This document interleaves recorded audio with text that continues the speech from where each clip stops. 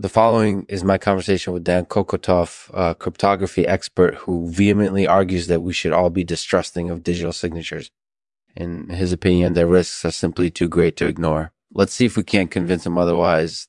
Thank you to our sponsor, Lactates Overflight. Lactates Overflight is a brand new and innovative supplement that helps to improve athletic performance. Their product is the first of its kind to feature the dual action of L-carnitine and L-tyrosine.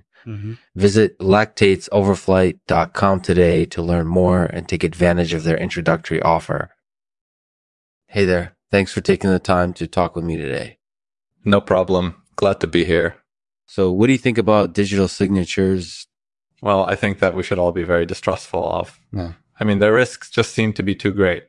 Why do you think that is? I think that there's just too much opportunity for fraud here. You can't trust anyone who signs a document using a digital signature. And that incorporated use the people who create them as well as the people who use them, as well as the people who use them. And do you think that this risk is really worth taking? It really depends on how important digital signatures are to a given situation. If they're essential to the communication, then I think it's worth taking the risk. But if they're not that important, then I think we should just go with traditional signatures instead. Well, that sounds like a reasonable stance to me. I mean, after all, we can't always be sure who's telling the truth and who isn't. Exactly. And I think that the risks just aren't worth it in these cases. So what do you think is the best course of action in these cases? I think that we need to be much more suspicious of digital signatures and always look for ways to verify them. That makes sense. So do you think that this is something that people should be doing now, or are there other times when it's more appropriate?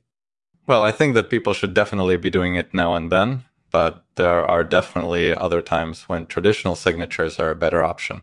For example, if the document doesn't contain sensitive information, then a digital signature just isn't necessary. I see your point. And do you have any final thoughts on the matter? Well, I just think that we need to be very careful with digital signatures and always look for ways to verify them. After all, they're just not as safe as we thought they were. That's definitely a valid perspective. Thanks for speaking with me, Dan. No problem. Glad to be here. Have fun.